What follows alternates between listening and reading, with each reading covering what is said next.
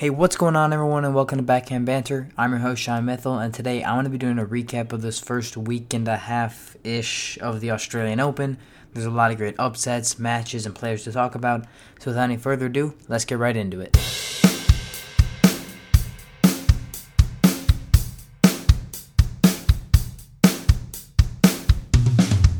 Alrighty, everyone. So, of course, if I'm going to talk about the Australian Open and what has happened, I have to talk about Rafael Nadal.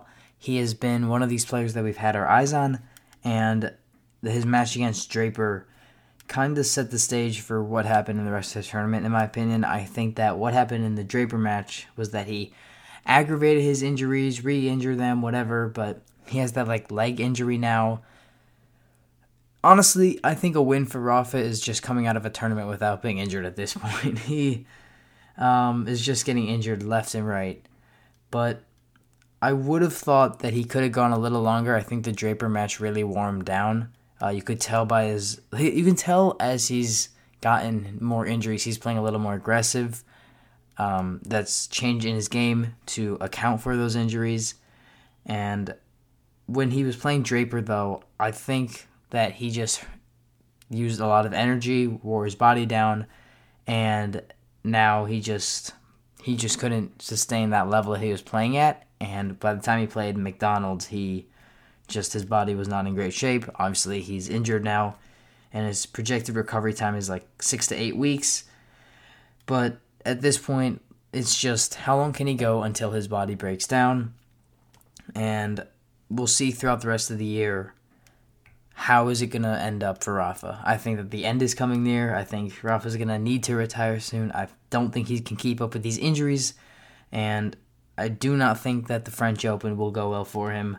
It may be clay, but on clay he's going to need to work so much harder still, and I just don't think that his body can take it. And on a side note, props to Mackenzie McDonald, though, for beating Nakashima. That was a very good match to watch. But for sure, Nadal is not going to make it too much longer. He's having these struggles, and if he makes it longer, great for him, but I just don't see it happening. He's just getting injured way too much. Now, I do want to take a minute to talk about Nick Kyrgios. Now, he did retire from the Australian Open due to injury, underwent surgery, and he says that he'll be back around to Indian Wells. Now, Kyrgios is a very young guy still. He's late 20s, so I don't see it as being a career setback kind of injury, just as something that he needed to address so that he could get back to the level that he was playing at last year. And we'll see in Indian Wells if that's going to be the case. But that also means that Kokkinakis and him could not play doubles to defend their doubles title, which is unfortunate, but we'll see plenty more of Kyrgios in the future, I'm sure of it. Now, I have to talk about Andy Murray. This guy has turned back time. He first beats Matteo Berrettini in the first round in 5 sets, and I thought that after a 5-setter, there's no way Murray can come back from that. Then he comes back and he beats Kokkinakis in 5 sets, and that match was crazy. He just had, I think just from the first round until his end, he just had this momentum building up, and when it came time for Murray to deliver on certain points, he did that. Whether that be break point, set point, match point, he did it. He turned back the clock, and he pulled out some crazy shots, and he was able to sustain that for just such a long time. His court coverage against Kokkinakis was looking like Alcaraz or Medvedev or something. I was like, who is this guy? There was this point against Kokkinakis. It was third set. Murray's down 0-2, I think, but he has break point again to get the break back. And that point was Kokkinakis in control, and then Murray just whips out some crazy shots and stuff at 4 a.m. in the morning or something.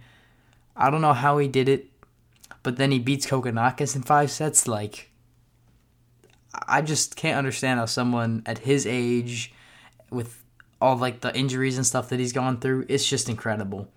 And then I think what happened was, after playing 2 back-to-back 5-setters against 2 very good players, I don't think physically he was just ready for another match. And then he had to play Bautista Agut, and ended up losing to him. But I definitely need to commend Murray for that was just an incredible performance. Even though it may have been 2 matches, it was really impressive to see. Now, I think it could speak for everyone when I say this, that this year's Australian Open has been full of quite a bit of upsets. I'm going to mention a few of them that I think are worth note. Number 1 being Jenson Brooksby beating Casper Ruud in the second round.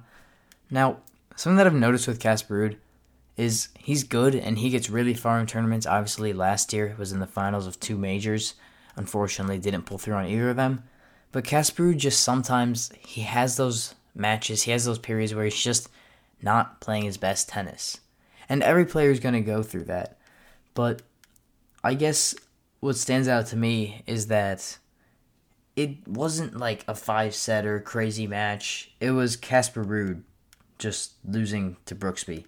I think the final score was it 4 sets? And then Brooksby didn't it wasn't 7-6, 6-7. It was, I think one of the sets was 7-6, and that was the one that Ruud won. But the other 3 sets were kind of just Brooksby being a little dominant over Ruud, and that's a little unexpected.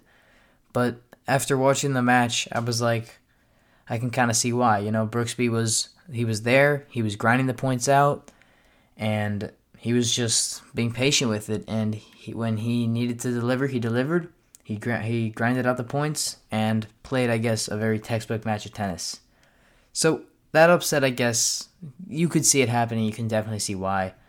One other match, though, that I want to talk about is Fritz losing to Alexei Popyrin in a 5-setter. And that's really unexpected, if I'm going to be honest. I would never have thought that Alexei Popyrin would have beat Taylor Fritz. But, I mean, it was a 5-setter. That shows that it was competitive, at least.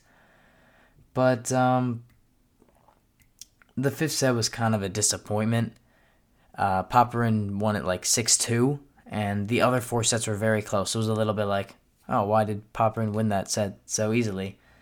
But Popyrin really cares, and he's really motivated. You can see when he's on the court, he's just always pumping himself up, and, I mean, he's good, but, I mean, it looks like that Popyrin's coming out of that slump that he was in last year for sure. One match that kind of just showed the capabilities of one player was Yuri Lehechka, and when he beat Felix Auger-Aliassime.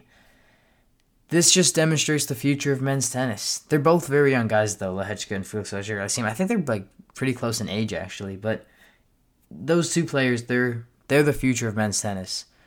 Felix Auger-Aliassime is definitely, we've seen that. Lehechka, I definitely think, is going to be one of them too, though. Once Djokovic is gone in a few years, I think that Lehechka is going to be a very dominant force and a force to be reckoned with. And just when I'm watching Lehechka play Auger-Aliassime, I'm just thinking, what does this hold for the future of men's tennis?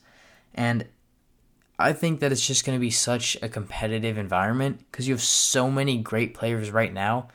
There's no player who's, in my opinion, just going to dominate over all of them, or a few players like there has been with the big 3. I think it's going to be very just distributed evenly amongst a lot of players, and there's not going to be one player that's going to dominate everyone, because you have all these young guys who are coming in and they're going to be the future, and there's guys who are also winning a bunch and they're also going to win Grand Slams, and it's just the rankings are going to be really competitive. The tournaments will be really competitive. And I think that once Djokovic is gone, once he's retired, it's going to be very, open for anybody to move around in the rankings. Because I think the points are just going to be so tight, and that any player could move any way depending on how well they do in any tournament. It's going to be very interesting, and in the near future, it's something to look out for. So, in my opinion, this match is more just kind of showing what the future holds, and that the future of men's tennis is in these players who you may not think are the best right now, but they're going to be good in a few years. Now, I definitely have to talk about Sebastian Korda. What a year he is having already. First in Adelaide, making the finals, losing Djokovic, though. And then now in the Australian Open, Korda beat Medvedev in straight sets. Like, Korda was playing unbelievably. He was like a wall. Nothing got past him whatsoever. He was able to take advantage of every weak shot Medvedev threw at him. Anything that Korda could capitalize off of, he did. And then Korda was also hitting some crazy shots, and his return game was exceptional. That Medvedev match may have been insane and all, but that Hurkacz match was definitely something that I thought was even crazier, especially that fifth set tiebreak. That was very impressive what Korda was able to pull off there.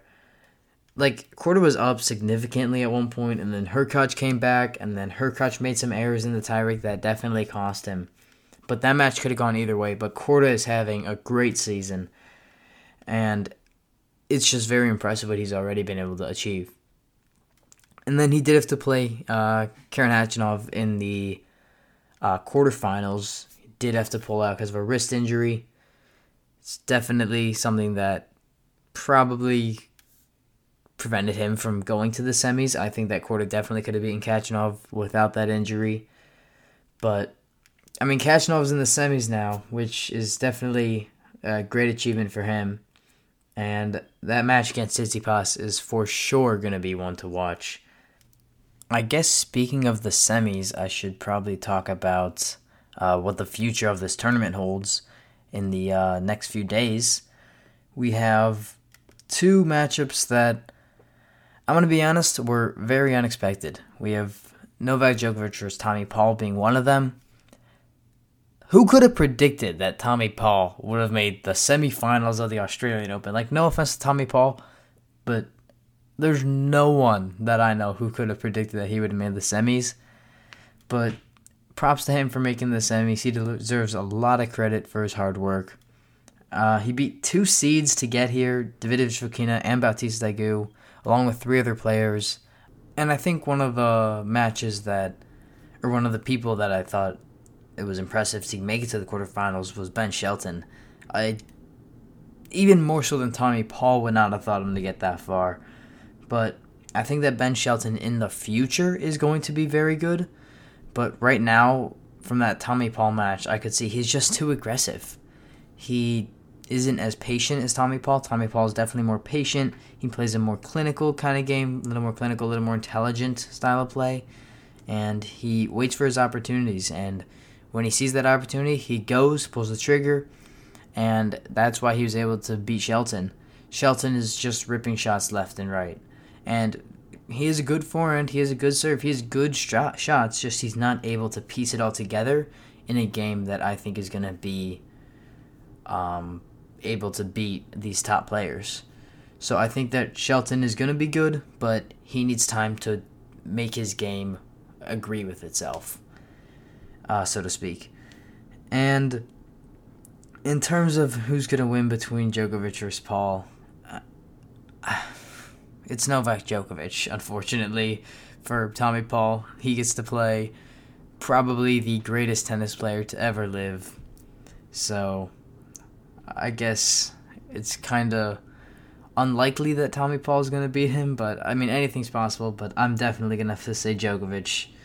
I mean, there's not much more you can say when you've won the tournament 9 times, you know. It's Novak Djokovic. I have him winning the entire thing. I have him beating Tommy Paul for sure. But you still have to play the match. Anything can happen. As we have seen for sure in this tournament, definitely anything can happen. Now, with the Stefanos Tsitsipas versus Karen Khachanov match, Tsitsipas having a great run. That match against Sinner was definitely something. But I think what'll be the most interesting is that if Tsitsipas and Djokovic end up in the finals, actually it's not going to be the most interesting because I kind of want to see somebody else in the finals. I don't just want to see people. I want to see, ideally in a perfect world, I could see Paul and Khachanov in a final. That'd be just, that'd be very competitive because they're both going to really, really, really want it, knowing they're in the finals of a Grand Slam. Like, that's going to be their big break if they both make it there. Highly unlikely, though, unfortunately. But what is interesting that if Tsitsipas and Djokovic end up in the finals is that they'll not only be fighting for the Australian Open title, they'll be fighting for world number 1. I think that The Tsitsipas and Khachanov match, though, is still going to be a great match because they both are really hungry for this title. Tsitsipas fell short to Djokovic in the 2021 French Open final. That was his chance to win the Grand Slam. He unfortunately lost, and Tsitsipas really wants to win a Grand Slam because I think he can. And every player's biggest obstacle, though, right now is Djokovic. Nobody can beat him because he is just... he's too good. But on the other end of the spectrum, though, Khachanov also really wants to win. This is his first big break. He has a chance to just change his entire career. He hasn't won a title since 2018. So he's definitely motivated to be in the position to win a Grand Slam. The same is definitely can be said for Tommy Paul. Obviously, this being his chance, but unfortunately, you have Novak Djokovic on the other side of the net for him, so it's a little less likely that Paul beats Djokovic than Khachanov beating Tsitsipas. But again, anything is possible, anything can happen. But in terms of the Tsitsipas-Khachanov match, Khachanov's 0-5 against Tsitsipas, so yeah, it's not looking too great for him, but he's playing some great tennis, so regardless of the score, it'll definitely be a good match to watch because they're both really going to be fighting for this title. Anyways, guys, I think that's going to wrap it up for this episode. We have a very interesting and I guess kind of unexpected rest of the draw, but it'll be a fun one for sure. But that's all I have. I hope you enjoyed, and I'll catch you guys next time.